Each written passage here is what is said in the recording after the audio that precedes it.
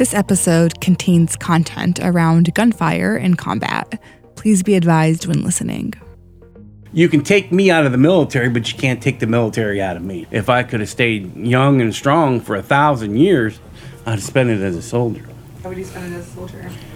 That's... I'm going to quote a movie, okay? It's the best damn job I ever had. The term post-traumatic stress disorder, PTSD, was coined and gained spotlight in the 1970s when countless Vietnam veterans returned home and began experiencing a host of psychological problems. Before that, in medical literature, it was described as shell-shocked, but it wasn't recognized as a disorder until the 80s. The American Psychiatric Association, APA, creates this handbook, the DSM, known as Diagnostic and Statistical Manual of Mental Disorders, which helps guide healthcare providers.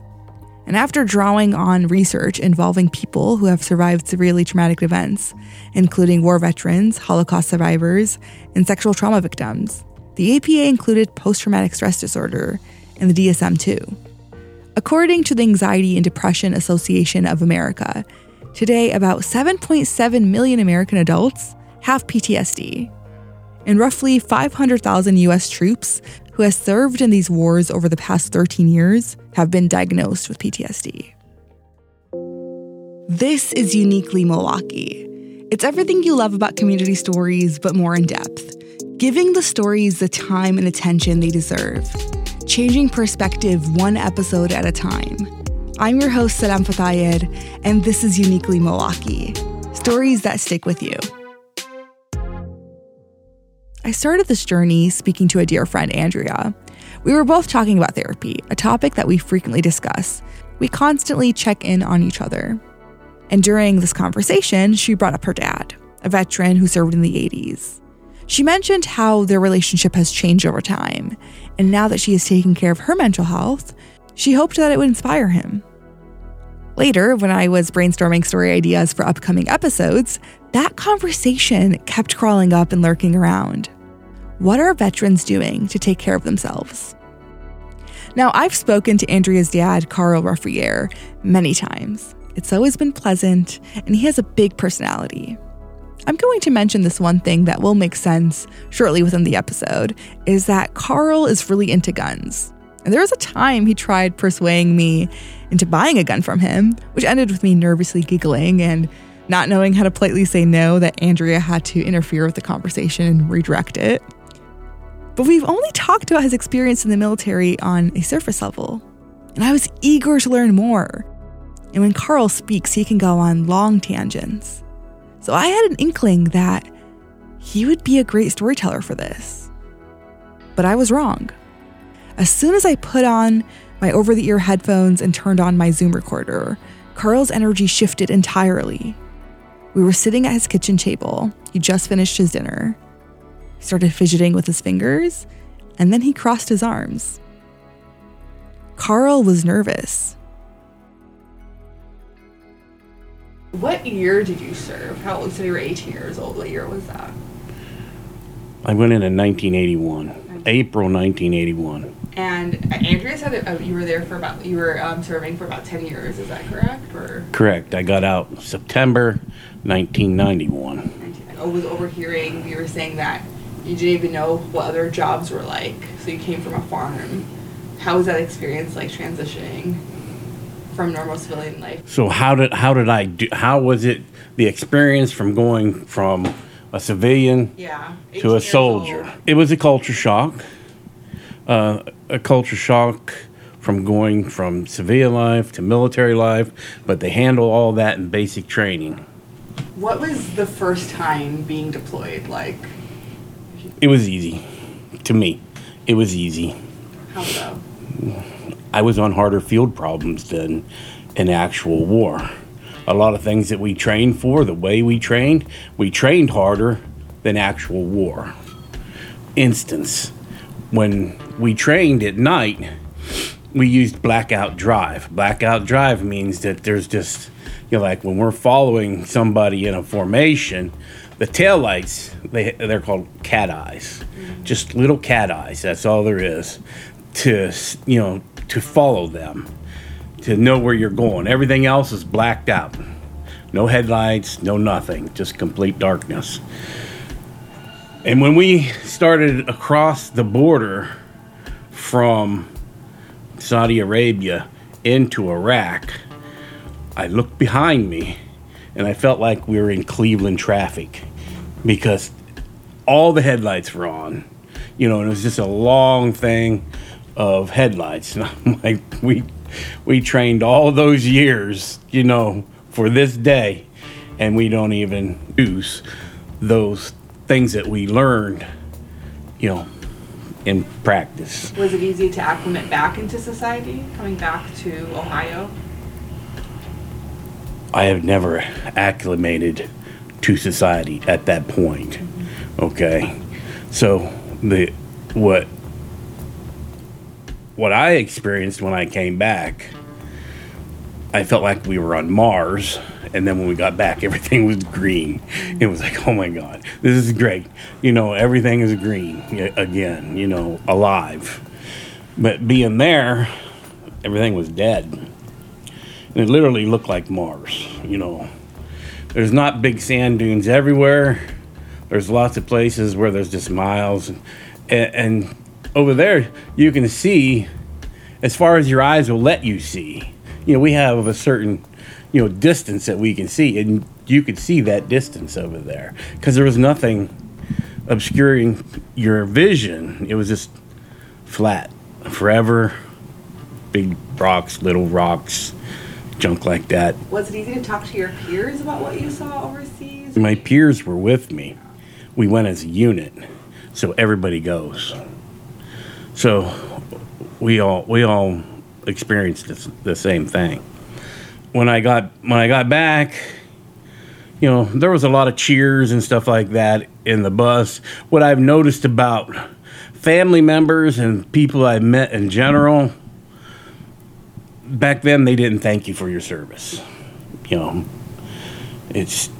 family didn't thank me for my service. Trisha's family, didn't thank me for my service. They sort of, I don't know, I felt like that they were condescending, in a lot of ways. Because everybody thinks that, that soldiers, it's easy to be a soldier, and it's not. You have to be intelligent, and you have to be physically fit. And like I said, every day is a test. There's some kind of test every day to ensure that you're good enough to be there. There's tests constantly, physical tests, mental tests, equipment tests, how well you shoot your rifle, things like that. And if you don't shoot your rifle well, you go home. They send you back. Well, they called it putting you back on the block. Do you feel like you've accepted everything from the military, any experiences? I know there's a lot of talk that there's not that resources for veterans or mental health issues, that things are not talked about. Is that something that you deal with still now? Well, I want to see mental health, in Canton for the U.S. Army, the Veterans Administration. And the guy I talked to seemed like he was worse than me. So I never went back.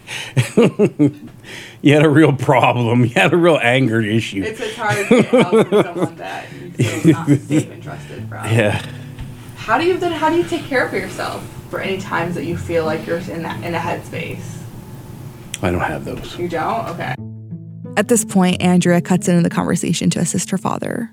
I think a big thing, actually, if you don't mind me interrupting you, that might be helpful for you is, how do you think the military changed you personality-wise? Because before you went in, you said you were more of like a hippie, a peace dude, very chill, and then you had a sergeant that turned you, for lack of a better words, into an a-hole. No, when I first went in the military, I really didn't like guns that well, especially theirs. And I didn't believe in killing anybody. And after I left, I knew I could kill somebody. Because every day it was pounded in our head. Kill, kill, kill. What does that mean to you, knowing that you can kill someone? I don't like the idea of having to kill somebody, but they program me to accept the fact that I might have to kill somebody. And, I don't think we all start out as killers, when we start in the military. We're developed into, I happen to be in what they call support elements. I was a supply sergeant. So my job wasn't to seek out the enemy and kill them. That was combat arms that does that stuff. It was my job to supply them with the things that they need to search for the enemy and kill them, okay? We were trained good enough in case we get attacked that we might be able to survive until, those combat armed people show up. Do you feel like you have to now be on alert all the time? It made me more situational aware. We had a saying, it's called stay alert, stay alive. I always felt, and sometimes I still feel that way, that somebody's trying to get me. I always feel like, I don't know if you ever feel that way. Sometimes, yeah. But constantly, I always felt like somebody's trying, at work, everywhere. Just somebody's waiting to get me, and I don't know if that emanated from the military because, somebody is trying to get us sometimes. What would you want people to know about veterans or about your experience that you might not think people understand? Well, I think there's a lot of things, and I don't think they could ever understand.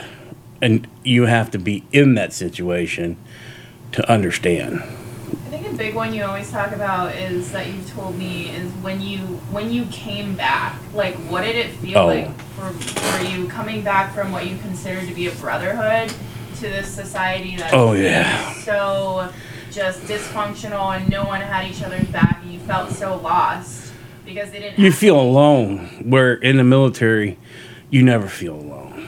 You never. That's a fact. You never have any privacy to begin with there. Here you have lots of privacy. People leave you alone, on purpose. And there's nobody to turn to. If you have a question, who do you turn to? There, it might have been somebody that was a higher rank than me or somebody that had been, in longer, and they could help explain things. We covered each other, constantly. And then vice versa. When you came back, how was that then? Instead of having someone always there. Lost. Yeah. What do I do? Where do I go? Where do you find things? We had it's called an SOP. Standard operating procedures for everything. You just look it up, and it tells you what to do.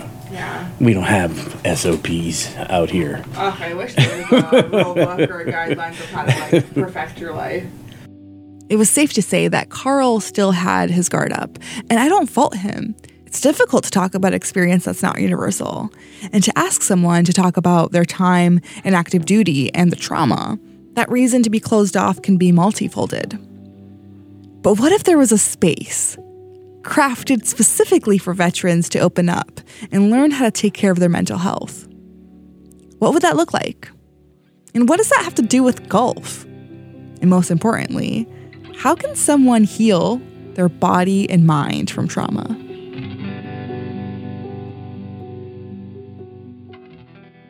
Do you want to know the secret behind the programming you love?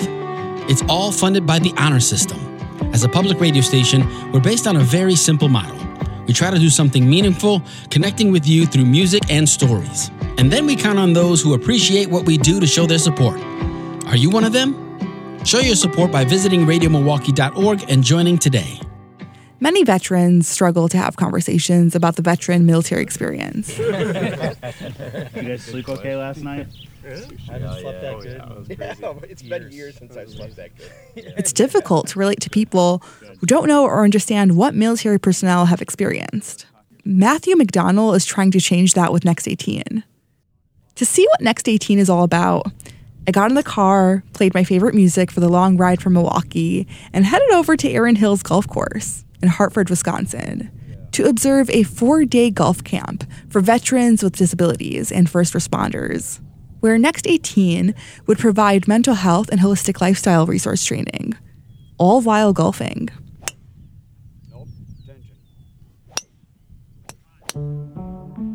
The first question I asked Matt was, how did this all start and why golf?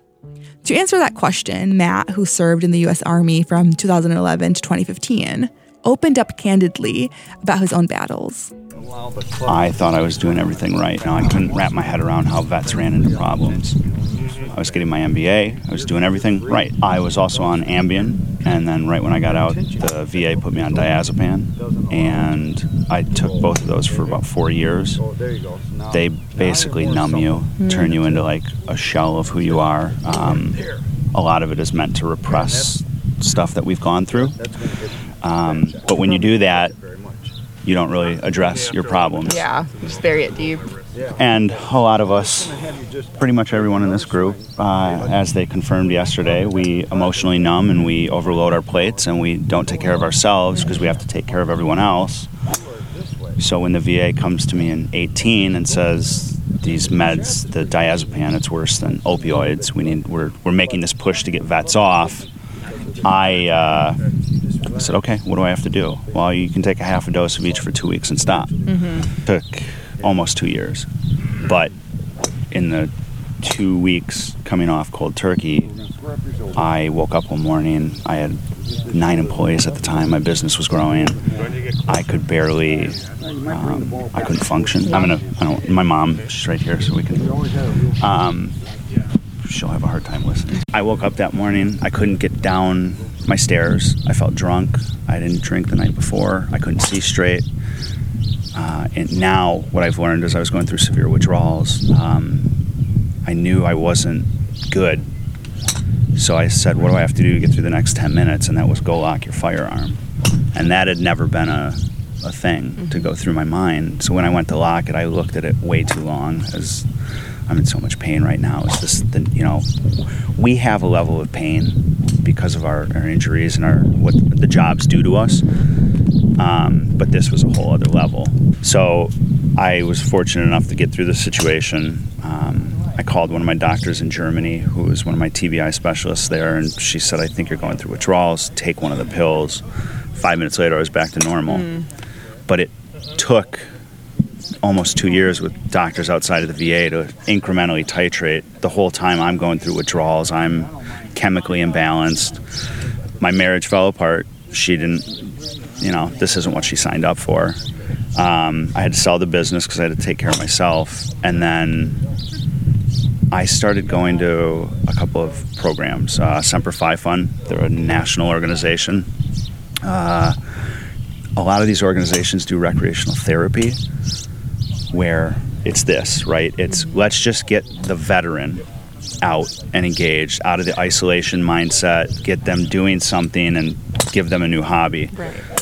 And I went to a couple. I went sailing in Seattle. I went skiing in Aspen. I played golf in Denver, but they weren't giving resources. It's great, cool. You get 4 days to play golf, right, but like when you go home, what have you learned?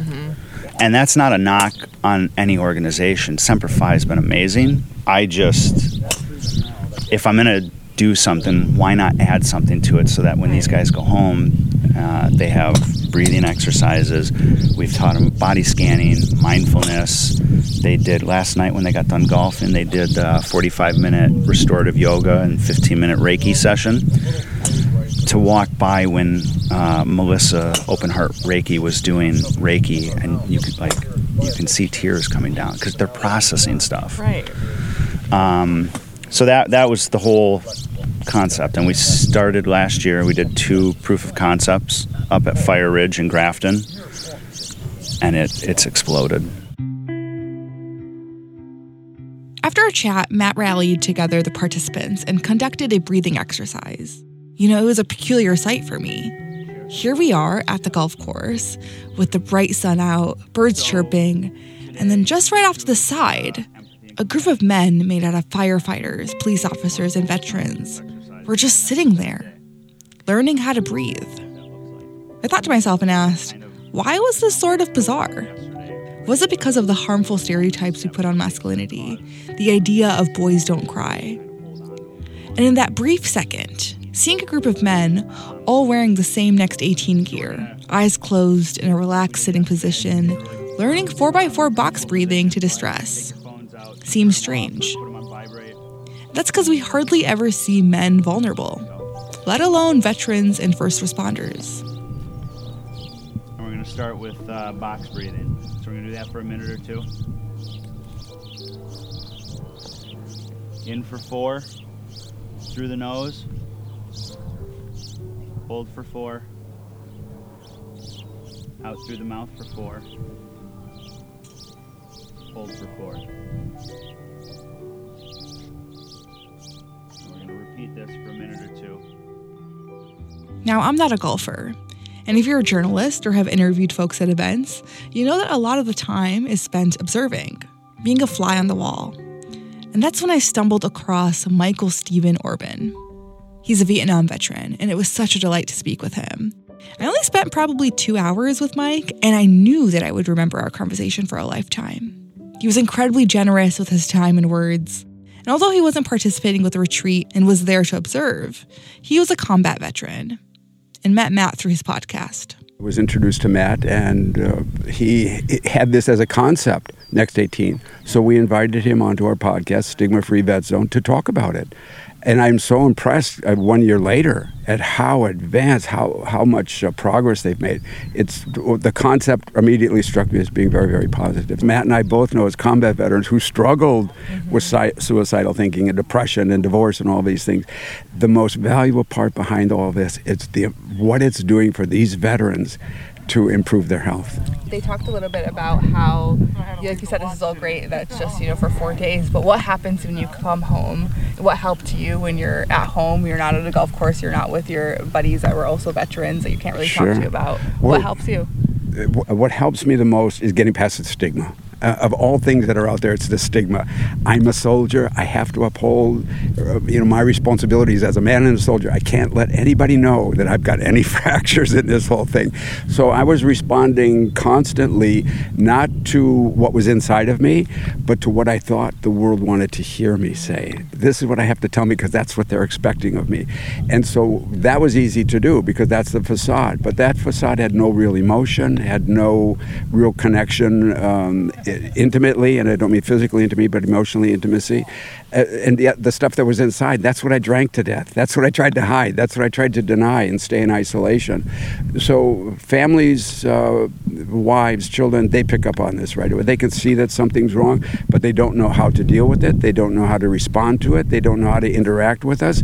And it can be very, very fatiguing and actually very, very straining for them. It can actually cause a lot of mental trauma for themselves.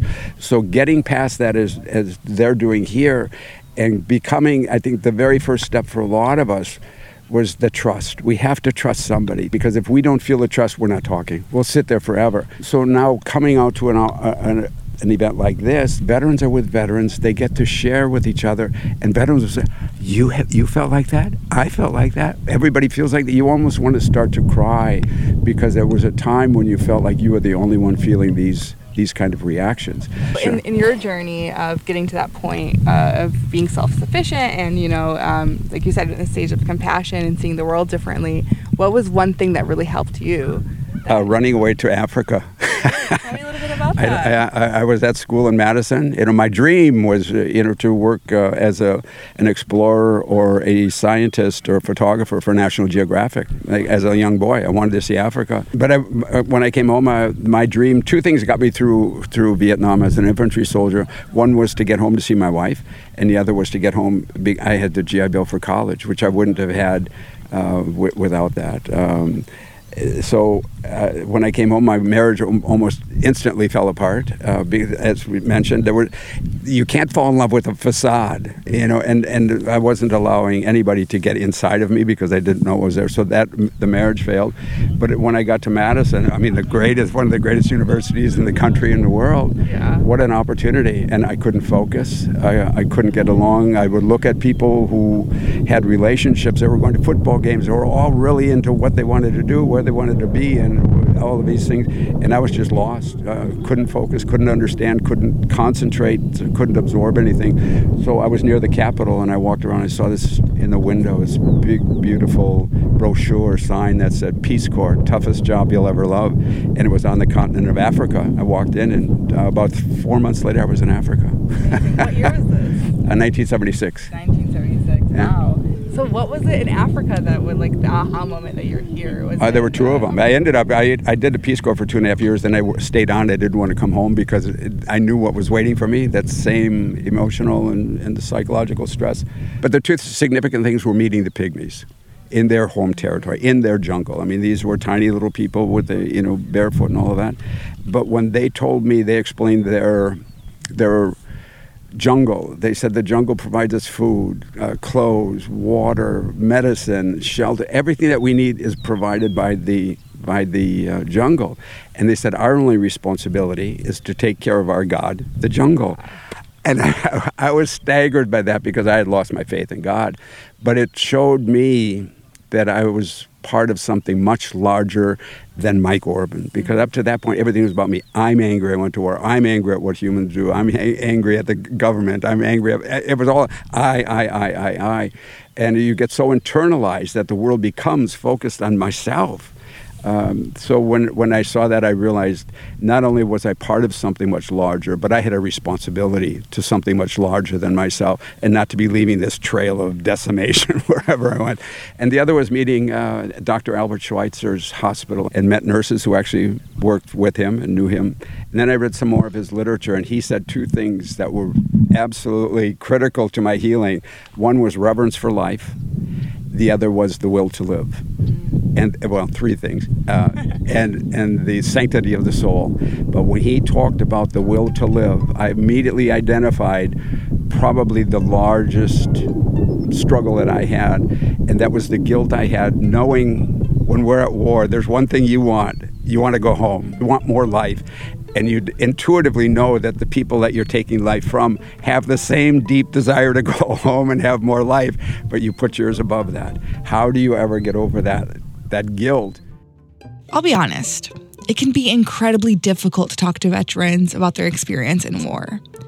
If you know someone who has served, you might relate with being afraid that you're going to say the wrong thing, maybe push too hard, worry that starting a conversation will open a Pandora box of memories and cause harm. It's a sensitive topic, but it doesn't have to be forbidden. Just like any conversation around trauma, I learned that the best piece of advice is respecting someone's boundary and letting someone tell their own story.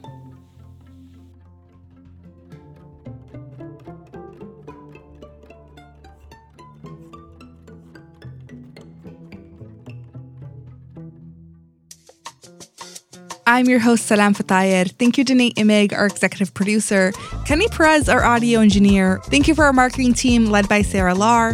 Graphics on our wonderful logo is made by Aaron Bagata. Our community engagement manager is Maddie Reardon, and Dan Ryder handles our social media accounts. And a big special thank you to our city-loving members for making Uniquely Milwaukee possible. Tune in next Monday for our next episode.